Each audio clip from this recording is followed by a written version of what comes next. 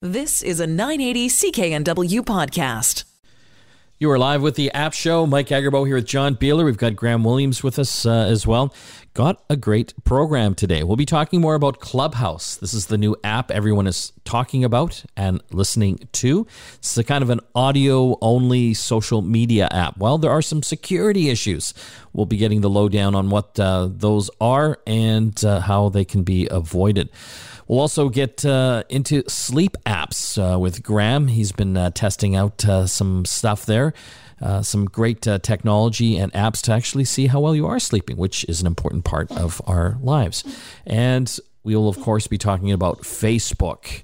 They've been in the news the past few weeks. They've been quarreling, I'll use that word, with Australia over how they use news. It looks like they've come to some kind of agreement, and we'll see what that is and how that might affect Canada as well. Let's talk about some of the app news, guys, this week. I think there's some interesting stuff happening here. This is one that I thought was cool. Elon Musk says that Starlink internet speeds will double to 300 megabits download this year. We just did a great interview on our sister show, Get Connected. You can see that up on our website, getconnectedmedia.com, talking to a user in Ontario that actually has the service and is loving it. And this announcement will basically double the speed. I'm still blown away at how well this new service is working. Yeah, like all the pieces are really easy, right? Like they've been launching satellites and they've got the network. This is the way it's supposed to work. Yeah, well, on that segment we talked with my friend Dale in Ontario. You know, he was having to use two separate services to get like a really crappy connection, and this basically blew it away almost instantly as soon as he got his package from Starlink. And you know, the price is up there, so the upfront price, but it's certainly over time, and his just quality of life on the internet is so much better now. And it sounds like, and whether it's going to be a pay increase or not for the monthly fee, but if he's going to be double what he is now, he's just going to be on the moon, over the moon. This is also outpacing quite a few terrestrial packages that we're getting from Shaw and TELUS and Rogers and Bell and whomever else. You know, my parents live in this delightful little town called St. George in Ontario. A lot of British expats, a lot of old banged up Land Rovers and pubs and things. And what they don't have is decent high-speed internet. You know, it's Rogers out there, and they moved in 2005, and they were told that, you know, high-speed internet is 2 years away. They called earlier this year, and they were told that high-speed internet is 2 years away. They can't get cable out there, which is ridiculous. So they've been operating on satellite for the last little while, but over the course of the last 10 years, satellite internet wasn't fast enough because there was no upload that you could get. Like it was just, you were uploading through a modem, which was ridiculous, you know? And so I looked at a couple of technologies for them. And so they've had microwave internet. This is a point-to-point microwave. It's got to be line of sight, but they were able to get fairly decent speeds on that. The other problem was that anytime it rained or snowed, they had some difficulty. So they've gone with an LTE provider. Literally the same day that this announcement was made, their provider sent them all out a note saying, we're sending you brand new LTE modems and we're doubling your LTE upload speed. Elon is doing what he does, you know, just people don't tell him what he can't do. So he just goes and does it anyway. And he's also having a knock-on effect for the rest of the market where consumers of other platforms are also getting faster speeds because he's making them look bad. And you know, whether or not you like the guy or the way that he operates things, Facebook famously has said, you know, go fast, break things, which Elon actually is probably the better example of that, where, you know, you go out there and you keep iterating until you get it right, but without penalizing consumers. You're sort of doing it in beta until you get to a product that's there. So this is really exciting news for anybody in rural Canada. Anybody that's been sitting there past the last mile, where they haven't been able to get, you know, ADSL way back in the day or fiber optic now. Everyone who, you know, Rogers, Bell, TELUS, Shaw have looked at and said, you're too expensive for us to support. Despite the fact that Canadian tax dollars have gone to you building out your networks, you haven't done it. And so this guy's put a network up in space and now you get faster speeds. I'm both happy and very, very depressed by this. Let's move on to some of the other news. We haven't been using this during the pandemic. We finally got Uber and Lyft into Vancouver, available in every other major city on the planet. Obviously they've been struggling, but hopefully they'll come back again when things get better. The one challenge, though, with companies like Uber and Lyft is that you had to have a smartphone with a data connection and the app to use the service. But now Lyft actually is allowing you to call a cab, from what I understand. This is something that they're basically beta testing it in Florida right now. They've got a select list of cities that they support, and you can actually call a number. And, so this would be great. What if you lose your phone? How are you going to get a lift home? Yeah. Being able to just have someone call a cab for you, sounds old school, but it makes sense in this kind of world where you can do that. So far, it's just Lyft. Apparently, Uber experimented with a similar feature back in 2020 in Arizona. One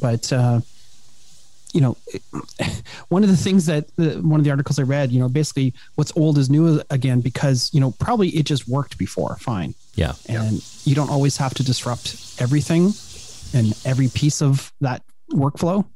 They're backfilling it into the Uber service. I got to ask you guys, have you ever called an Uber or a Lyft for somebody else? I have. Yeah.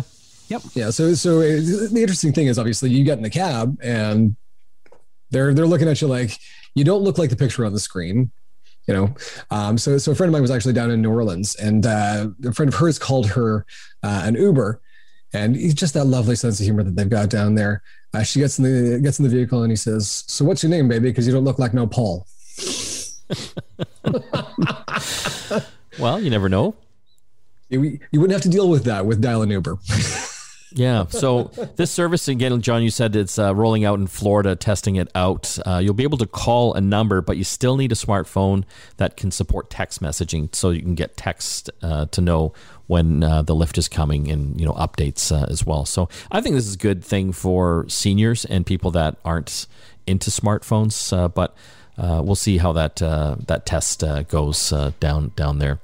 Also in the news, looks like Huawei is opening up their wearables ecosystem to third-party apps. I don't know if you've tried their smartwatches and health tracking wearables. They're actually really good and really competitively priced. But I guess one of the challenges, they just didn't really have a lot of apps for them. I mean, you just basically got what was built into the device itself. But now they're going to be opening it up to other developers to make stuff.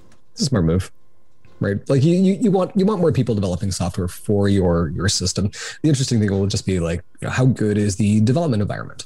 And from what we've seen with Huawei, with Harmony and a few other things, they're not bad at taking software and making it look good and making it work well. So, and their smartwatches are one of my favorites. I mean, I own an Apple Watch, but if I was all in on the Android ecosystem, I really enjoyed my time with the Huawei smartwatch that I did use, because it looks like a real watch. It has a really distinct look to it that's very different than the other Android watches that are out there, and certainly than the Apple Watch.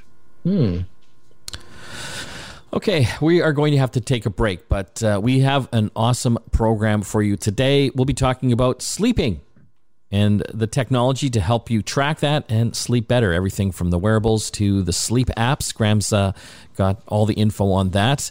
We'll also be talking about Facebook and their struggle with Australia, which will basically be reverberating around the world as far as the settlement and the agreement that they have there. So hopefully that will be a shot in the arm for a lot of local news and media companies.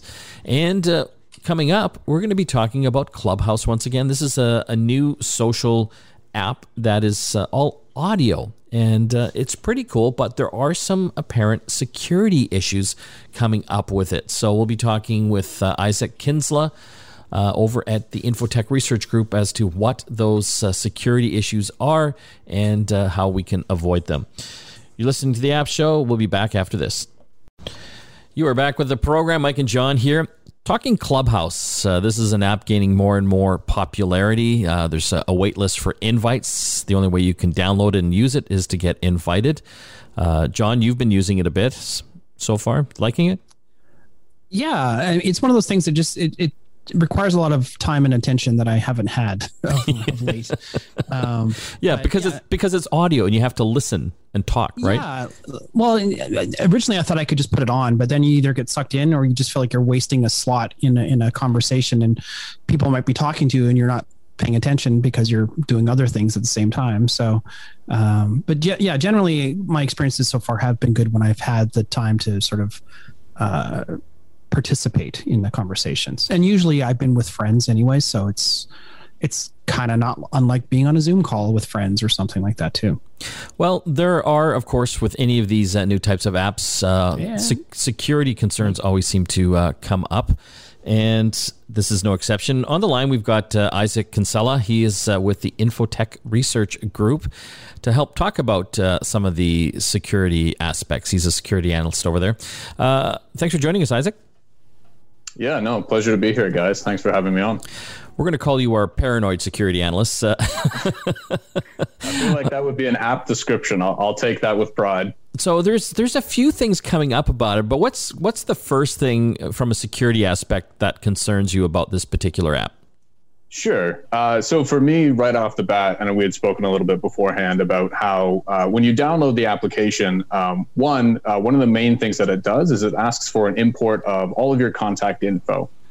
So what that means is essentially that any information that's been stored on your iOS device, however you've categorized or built up a contact information of friends, family, employees, all of that gets codified and sent off over to Clubhouse.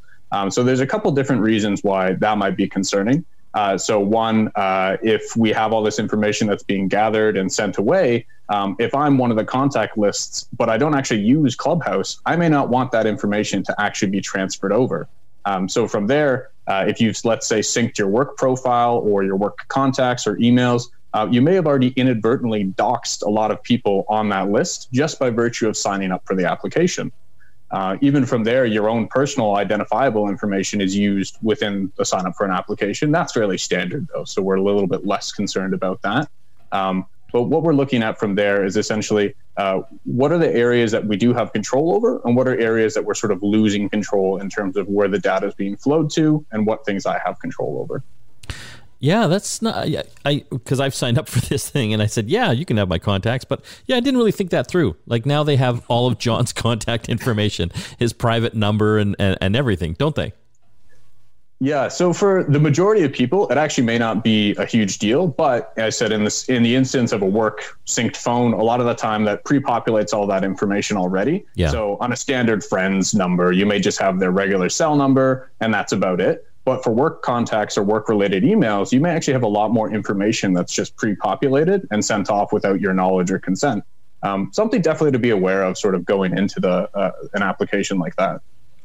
One thing I noticed when I first signed up and I was looking through my contact list to see who was already on it, it actually had identified everybody in my list that had friends on Clubhouse, which is really kind of strange when you think about that. It's like they're not on Clubhouse, but they know 14 of those people's friends that are on Clubhouse that haven't invited them yet. A lot of what these applications will look to do is create what they call shadow profiles. So they get a general sense of metadata or interactions between either you, friends, family, again, all that sort of localized groups. And it starts to create these sort of generic profiles without explicit data. So it doesn't know your name, it doesn't know your address, your phone number, all that sort of stuff. But what it does do is it creates this overall sense of who this person is. And on the instance that you do sign up, snap, I've got all of your sort of heuristics as to what you may be interested in, who you've already connected with, what your interests are, that sort of thing. Great. Let's look at some of the other security issues. There's also, I'm reading articles now about the Chinese government having access to some of this information. Have you followed that? Yeah, so there's an interesting sort of breakdown, and we've seen this actually before, as I had mentioned with TikTok, where some of the servers are hosted across the sea. So their overseas company, I think it's Agora is the name behind it, who owns the API. Their servers are based out of Shanghai, and the other servers are based out of San Francisco. So information that's held within the Shanghai servers falls under the jurisdiction of Chinese cybersecurity law. And now what that means is essentially Chinese cybersecurity law, they have the ability to subpoena information in the name of national security. Now, what that means for them is they could eventually, if they deem something on Clubhouse tends to be in the nature of national security, they can subpoena to have those raw audio files and data things sent over to them for their own review. Whether or not they act on that is a different story. However, the potential for them to do so is there. But I'm going to flip that. But couldn't like the United States government do the same thing? Like, is that much different than China? You're 100% correct. The United States probably can do the exact same thing. But however, always the concern is that with foreign governments, what are the security related issues? What are we worried about in terms of access to the information that they could be doing? You're right in the point that a lot of times people don't consider that our own domestic governments often do the same thing. So again, another point to be thinking about when sort of registering for these applications is, well, is China really sort of the boogeyman in this scenario? Or are they just being given a bad rap based on previous altercations? And finally, another issue I read, I guess a user actually streamed some of the content on a third-party website as well? Yeah. So this is something that is probably going to be a difficult problem for Clubhouse to remedy. For a couple of different reasons. So the initial inception was that this user realized that he could restream content without having full access into the actual Clubhouse application and just rebroadcast it onto his own site. Since that violates their terms of service, they've since banned the user and shut that site down. However, third-party applications that skim audio and data like that have been around for a long time. Look at Twitter, look at Instagram. These things already exist. It's not a far-fetched cry to imagine that these will continue with Clubhouse's sort of development, especially with its viral explosion of people downloading the application. Even beyond that, just in the simplest sense, there's no real way that Clubhouse can enforce someone from just holding up a recording device to their phone and just recording the sessions anyway. We've been talking with Isaac Kinsella. He is over at the Infotech Research Group. He's their security analyst, talking all about Clubhouse. We'll continue to follow this new app and what is happening with it in future shows. Isaac, thanks for joining us. Thanks so much, Mike and John. When we come back from the break, we still have a lot to talk about on today's program. Sleep. We never get enough of it. Well, we've got all sorts of great tools and apps that can measure how well we're sleeping and even give us suggestions on how to get more of it and do it better. We'll be going through some of that with our listeners. And we'll also be chatting about Facebook and its tussle with the Australian government and where we're at with that now. Back after this. You're back with the program. Mike, John, and Graham here. Let's talk about sleep and some of the technologies we can use to not only monitor it, but maybe even help us sleep a bit better. Graham, there's so many different types of wearables now that have sleep tracking. The Fitbits, Apple has really gotten into the game as well. Where would you even start?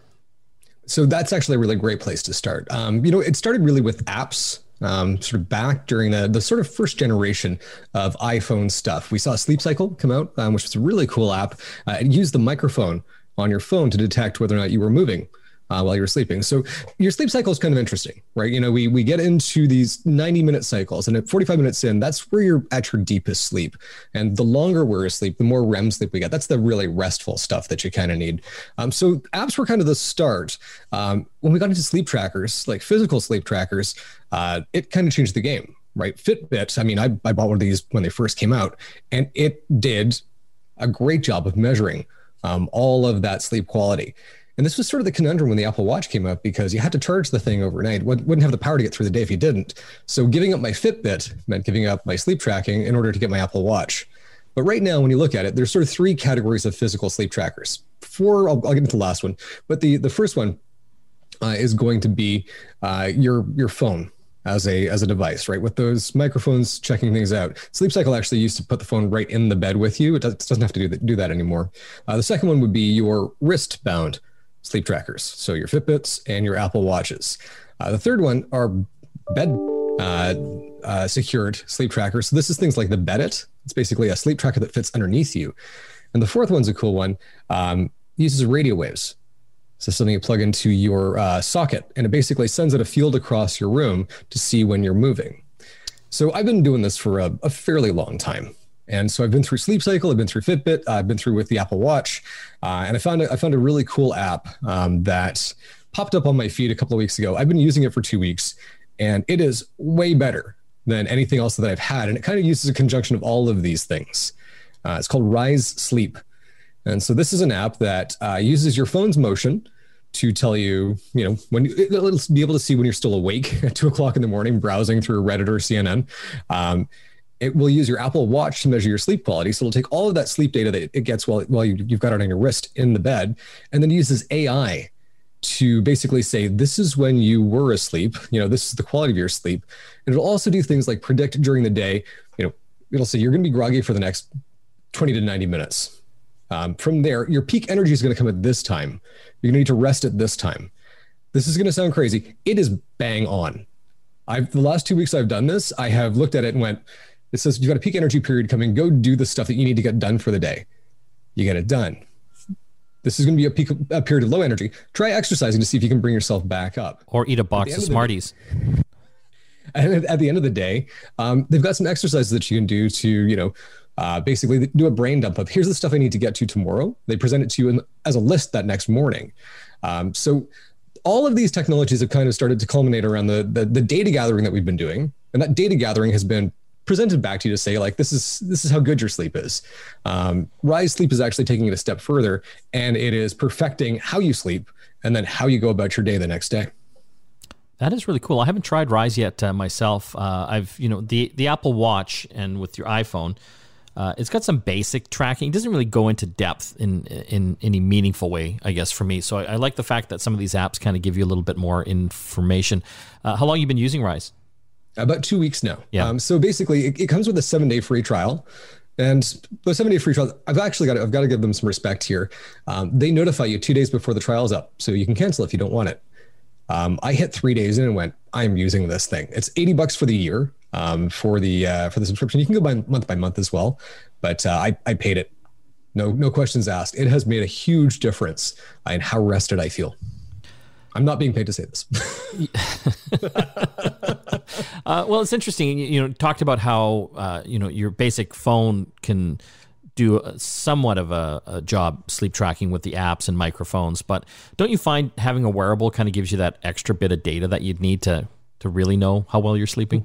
Well, and this is it. It ties in with the Apple Watch. So now here's the thing. Use all the tools that are available to you. So the Apple Watch has the bedtime function, and Android has this as well, has the bedtime function that's available. And about 45 minutes before you're supposed to go to sleep, it'll turn on your do not disturb. It'll start dimming the screen. That is helpful, right? Use those tools.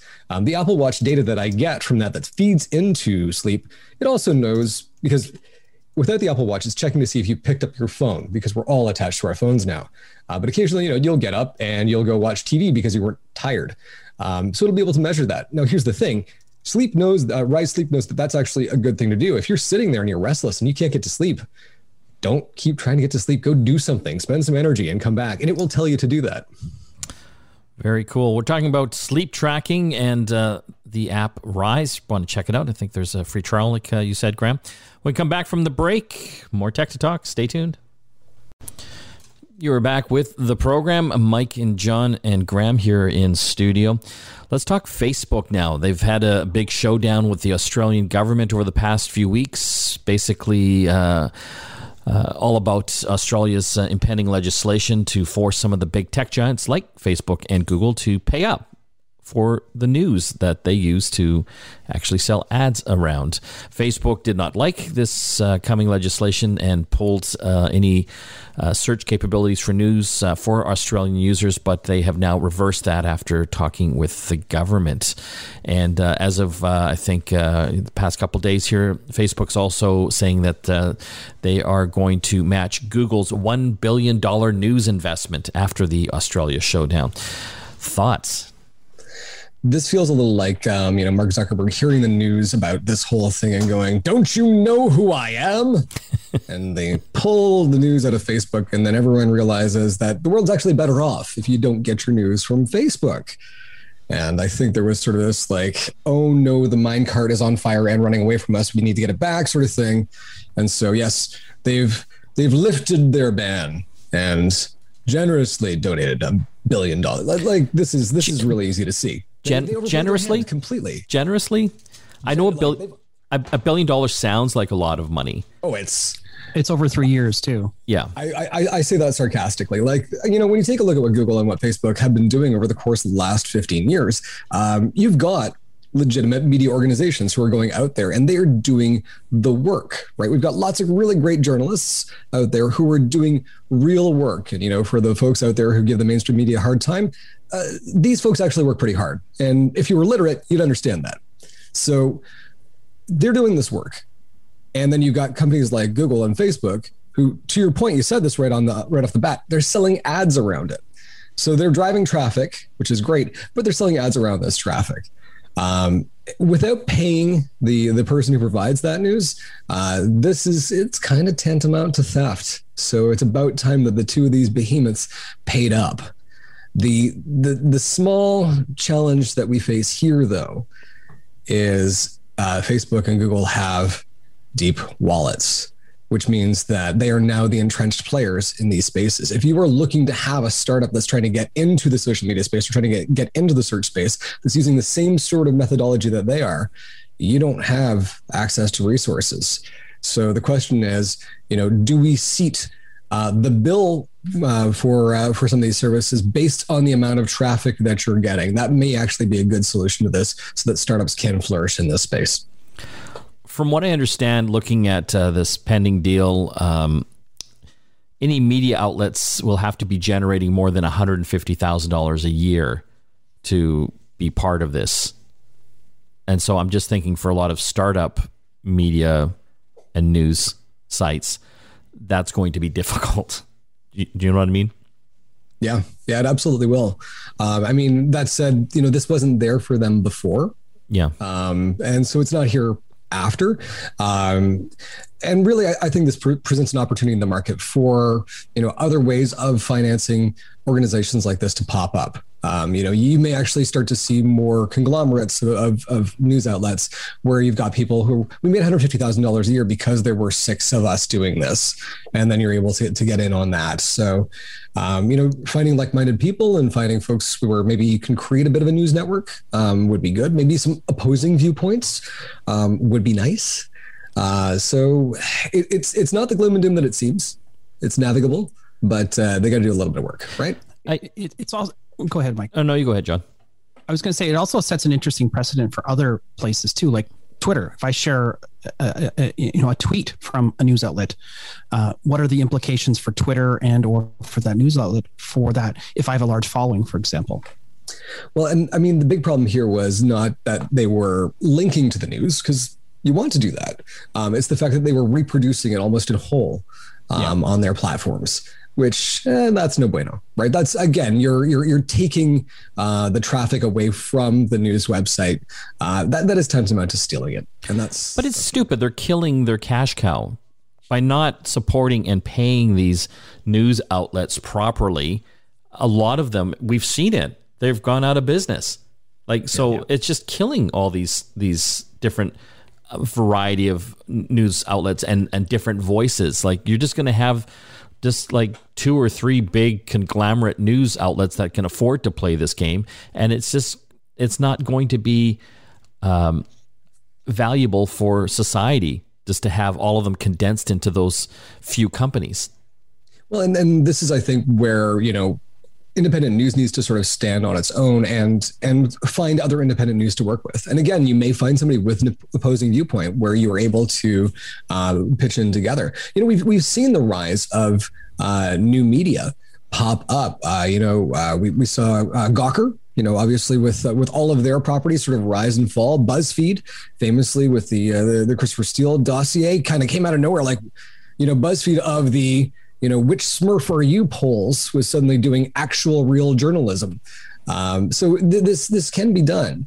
And, you know, taking our established news media and making sure that they survive is one thing. To your point, making sure that folks who want to get into the space can. But, you know, this fund is really not the only source of funding that they have. But I do think you're right. I think that $150,000 barrier it's a bit arbitrary and it's a bit of a challenge. Like, it's a pretty steep hill to climb if you're just getting started. You know, some folks might say, well, we've seen a lot of crackpot, you know, quote unquote news sites that have popped up over the course of the last couple of years. So maybe this is protecting us against, Uncle Cletus and his, blogger.com site that's now being supported as news.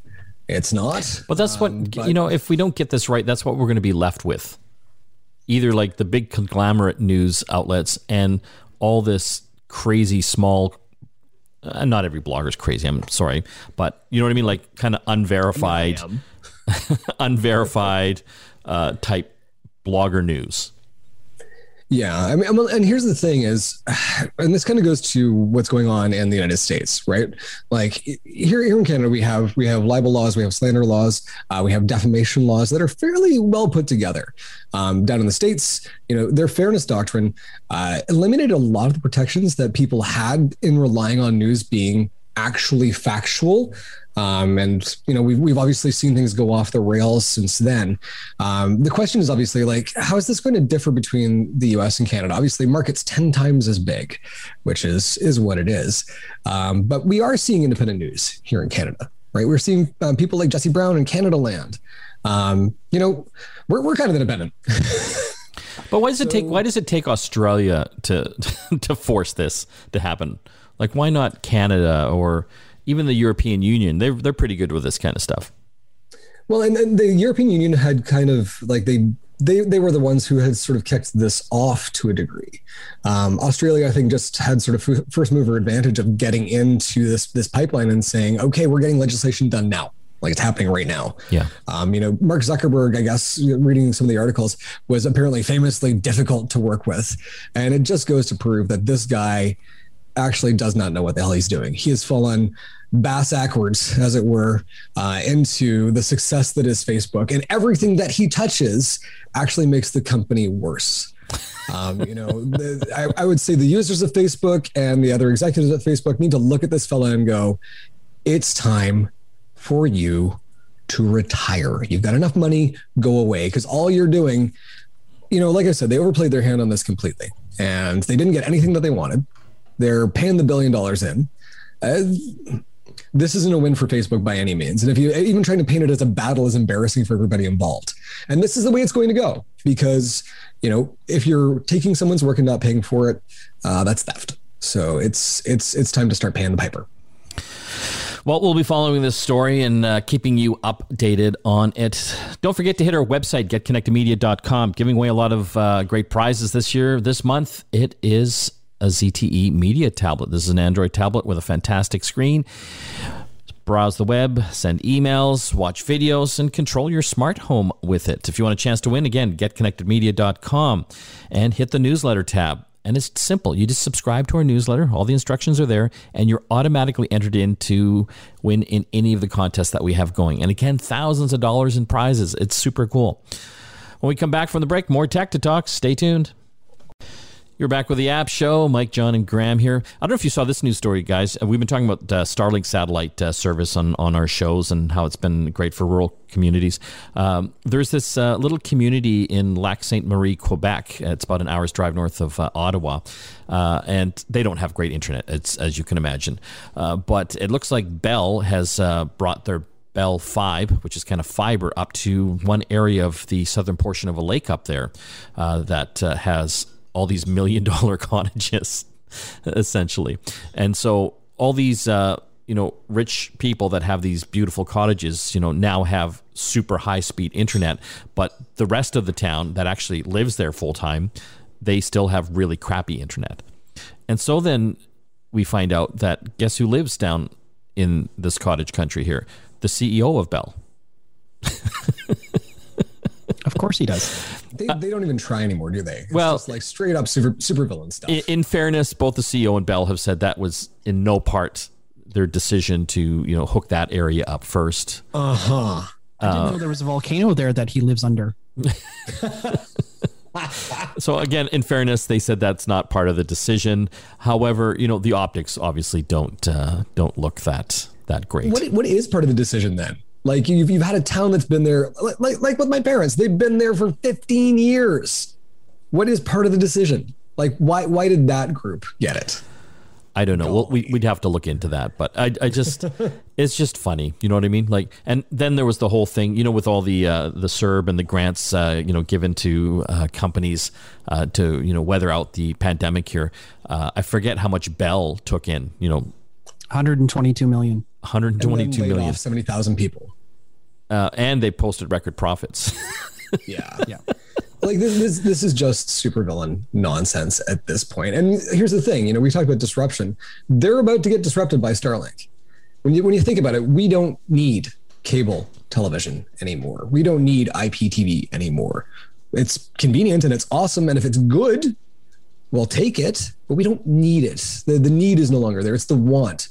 So looking at all of these companies, you've got to stimulate the want. And part of that is making me not hate you. Doing things like this makes me hate you. Anyway, we'll be exploring this more and you know, getting some more facts on that. But again, you know, the optics aren't always great, but yeah, it's some interesting stuff. Don't forget to hit our website, getconnectedmedia.com. And I want to thank everyone that helps put the show together. Of course, Graham and John and the rest of the crew back at the studio. See you again next time. You've been listening to a 980 CKNW podcast. Listen live at cknw.com, the Radio Player Canada app, tune in, Amazon Alexa, HD Radio at 101.1 FM HD2, and on the AM dial, 980 CKNW.